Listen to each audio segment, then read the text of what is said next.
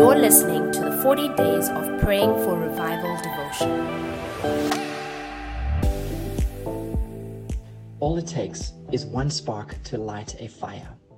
Revival typically begins with a spark, an event or a person who the Lord uses to trigger the fire of revival. The woman at the well, John chapter 4. One encounter with Jesus was enough to set her running into the town and gather a huge crowd. Have you ever wondered how this woman managed to gather such a large crowd in the middle of the day? I mean, surely people were busy. They must have had things to do. She wasn't an influential leader in the town. She was despised and rejected. Why would people listen to this rejected woman who had to draw water when nobody else was around?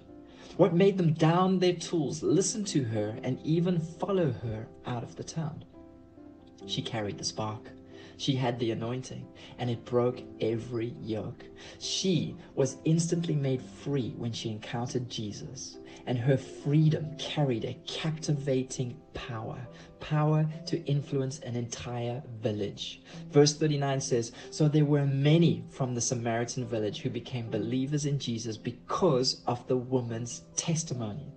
In other words, there was no denying that something marvelous had happened to this woman. She was alive, and it was too attractive not to be a part of it.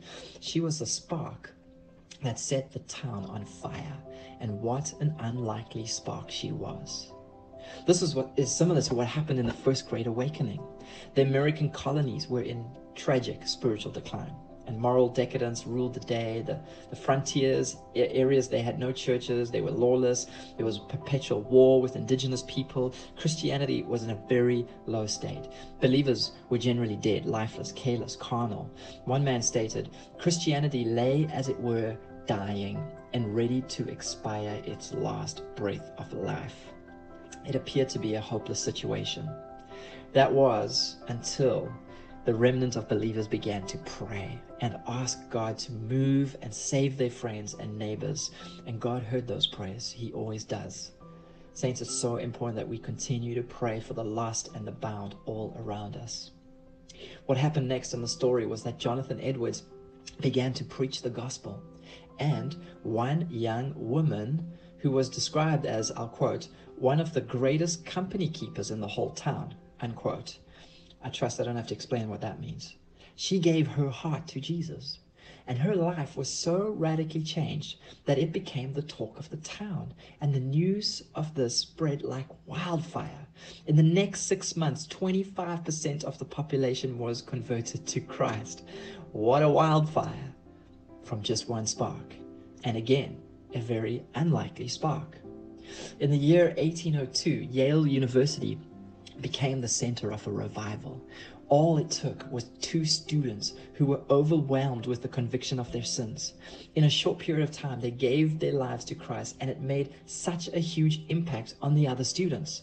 It led to 1/3 of the student body at Yale making a commitment to Christ. And then the revival spread to other universities, and the same thing started happening there.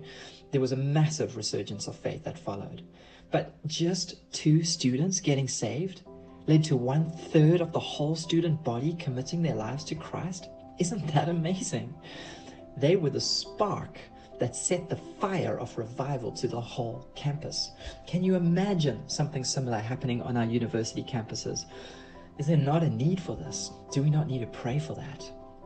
I share this because I want you to know that when we pray for revival, this is not a difficult thing for the Lord to do. Sometimes we can get bogged down with how a revival might happen, or how much work might be needed, or what we need to do to get the whole campus or city to a meeting. We can get worried about how we can gather crowds, and the task sometimes looks overwhelmingly difficult. We can't even imagine how it might happen or when it might happen. It just might seem plain impossible to us sometimes. People are so busy with their lives, day-to-day tasks. What will it take to make them stop and listen and hear the gospel and follow Christ? The answer is just one spark. 2 unlikely women gathered 2 unlikely towns to salvation. 2 unlikely students gathered a university to Christ. God knows how to draw the crowds. His anointing breaks every yoke. Revival is the power of God. It is the anointing of God, and God knows how to start a fire with just one spark. So let's pray for sparks to fly. Let's pray for the Lord to radically touch unlikely people and set them on fire like those women were. Let's share the gospel every chance we get, and every time somebody makes a commitment, let's pray that that person becomes a spark to maybe their whole neighborhood, their block, their community, maybe even the city, or even globally. Who knows? One sermon could be the spark. One podcast, one song, one phone call, one encounter with Jesus, just one can be enough for the fire of revival to come to our city. So let's pray for the fire of revival to come today. Lord, I bow my heart and I bend my knee. Send revival, but start with me. Pour out your Spirit in an unprecedented way. May all who hear be saved today. May all who are saved proclaim the way. Lord, send revival and start with me. Thank you for listening to this devotion. We hope you are inspired to keep praying and to keep believing